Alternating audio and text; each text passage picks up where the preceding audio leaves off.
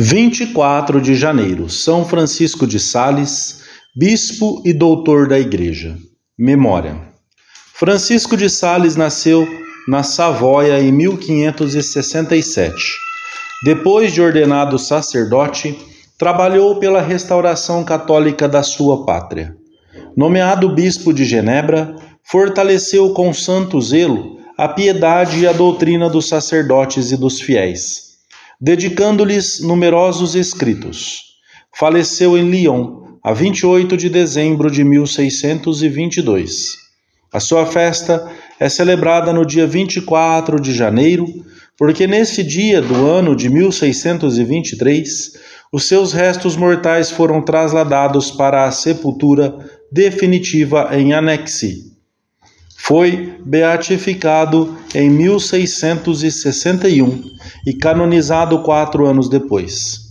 Pio IX declarou-o doutor da Igreja e Pio XI proclamou-o padroeiro dos jornalistas e dos escritores católicos. Tempo comum, terceira semana, quarta-feira. A semeadura e a colheita. Primeira meditação. Parábola do semeador. Nós somos colaboradores do Senhor. Dar doutrina. As disposições das almas podem mudar. Saiu o semeador a semear a sua semente, diz-nos o Senhor no Evangelho. O campo, o caminho, os espinhos e as pedras receberam a semente. O semeador semeia a mãos cheias e a semente cai em toda parte. Com esta parábola, Cristo quis declarar que ele derrama a sua graça em todos com muita generosidade. Assim como o lavrador não escolhe a terra que pisa com os seus pés, lançando a sua semente de forma natural e indiscriminada, assim também o Senhor não distingue o pobre do rico, o sábio do ignorante, o tíbio do fervoroso, o valente do covarde. Deus semeia em todos, dá a cada homem as ajudas necessárias para a sua salvação. No escritório, na empresa, na farmácia, no consultório, na oficina, na loja, nos hospitais, na lavoura, no teatro. Onde quer que nos encontremos, podemos dar a conhecer a mensagem do Senhor. É Ele próprio que espalha a semente nas almas. Nós somos simples trabalhadores, porque é Deus quem semeia. Somos colaboradores de Deus e no seu campo. Jesus, por intermédio dos cristãos, prossegue a sua semeadura divina. Cristo aperta o trigo em suas mãos chagadas, embebe-o no seu sangue, limpa-o, purifica-o e lança-o no suco, que é o mundo, com infinita generosidade. Assim como não nos cabe senão preparar a terra e semeá-la em nome do Senhor, assim também não somos nós que fazemos crescer a semente. É tarefa do Senhor fazer com que a semente germine e chegue a dar os frutos desejados. Devemos recordar sempre que os homens não são mais do que instrumentos, de quem Deus se serve para a salvação das almas. E deve-se procurar que esses instrumentos estejam em bom estado para que Deus possa utilizá-los. A grande responsabilidade de quem se sabe instrumento é esta: manter-se em bom estado. A semente caiu em toda parte, no campo, no caminho, entre os espinhos, sobre pedras. E qual a razão para semear entre os espinhos, sobre pedras, sobre o caminho? Tratando-se de semente e de terra, certamente não haveria razão para isso, pois não é possível que a pedra se converta em terra, nem que o caminho já não seja caminho ou os espinhos deixem de sê-lo. Mas com as almas não é assim, porque é possível que a pedra se transforme em terra boa e que o caminho já não seja pisado, nem permaneça aberto a todos os que passam, antes se torne um campo fértil, e que os espinhos desapareçam e a semente frutifique nesse terreno. Não há terrenos demasiado duros ou baldios para Deus. A nossa oração e a nossa mortificação, se formos humildes e pacientes, podem conseguir do Senhor a graça necessária para transformar as condições interiores das almas que queremos aproximar de Deus. Segunda meditação: otimismo no apostolado. O Senhor permite que em muitas ocasiões não vejamos os frutos. Paciência e constância. As almas, como o bom vinho, melhoram com o tempo. O trabalho com as almas é sempre eficaz. Deus faz com que os nossos esforços deem fruto, muitas vezes de uma forma insuspeitada. Os meus escolhidos não trabalharão em vão, prometeu-nos o Senhor. A missão apostólica ora é semeadura, sem frutos visíveis, ora é colheita daquilo que outros semearam com a sua palavra, com a sua dor no leito de um hospital, ou com um trabalho escondido e monótono, que passou desapercebido aos olhos humanos. Em ambos os casos, o Senhor quer que se alegrem juntos aquele que semeia e aquele que recolhe.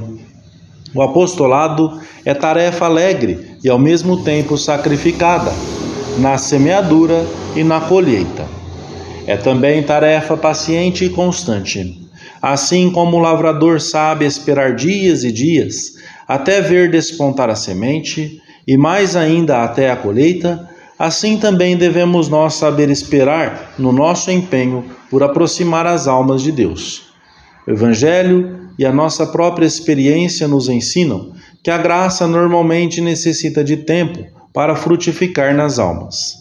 Sabemos também da resistência que muitos corações oferecem à graça, tal como pode ter acontecido conosco noutros tempos. A nossa ajuda aos outros manifestar-se-á, pois, numa maior paciência, virtude muito relacionada com a da fortaleza, e numa constância sem desânimos. Não tentemos arrancar o fruto antes de estar maduro. E é esta paciência a que nos leva também a ser compreensivos com os outros, persuadidos de que as almas, como bom vinho, melhoram com o tempo. A espera não se confunde com o desleixo nem com a desistência. Pelo contrário, leva a empregar os meios mais adequados para a situação em que se encontra a pessoa que queremos ajudar. Abundância de luz da doutrina, mais oração e alegria, espírito de sacrifício, amizade mais íntima. E quando parece que a semente caiu em terreno pedregoso ou cheio de espinhos, e que o fruto desejado tarda a chegar, devemos afastar qualquer sombra de pessimismo. É muito frequente que nos enganemos quando dizemos: errei na educação dos meus filhos, ou não soube fazer o bem à minha volta. O que acontece é que ainda não conseguimos o resultado que pretendíamos, ainda não vemos o fruto que desejaríamos, porque a messe não está madura. O que importa é que tenhamos semeado, que tenhamos dado Deus às almas. Quando Deus quiser, essas almas voltarão para Ele.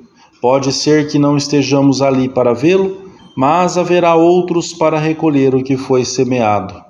Sobretudo, ali estará Cristo, para quem nos esforçamos. Trabalhar quando não se veem os frutos é um bom sintoma de fé e de retidão de intenção.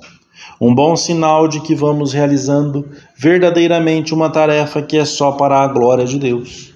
A fé é um requisito imprescindível no apostolado, que muitas vezes se manifesta na constância em falar de Deus, ainda que os frutos demorem a vir.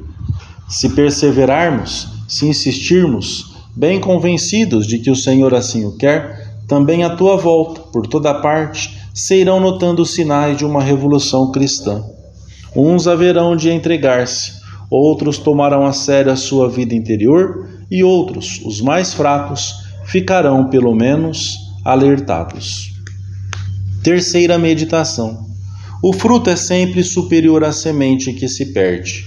Muitos dos nossos amigos estão esperando que lhes falemos de Cristo. Outra parte da semente, no entanto, caiu em terra boa e deu fruto, uma 100, outra 60, outra 30. Ainda que uma parte se tenha perdido por ter caído em mau terreno, outra parte deu uma colheita excelente.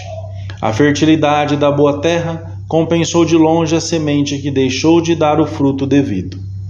Não devemos esquecer nunca o otimismo radical que impregna a mensagem cristã.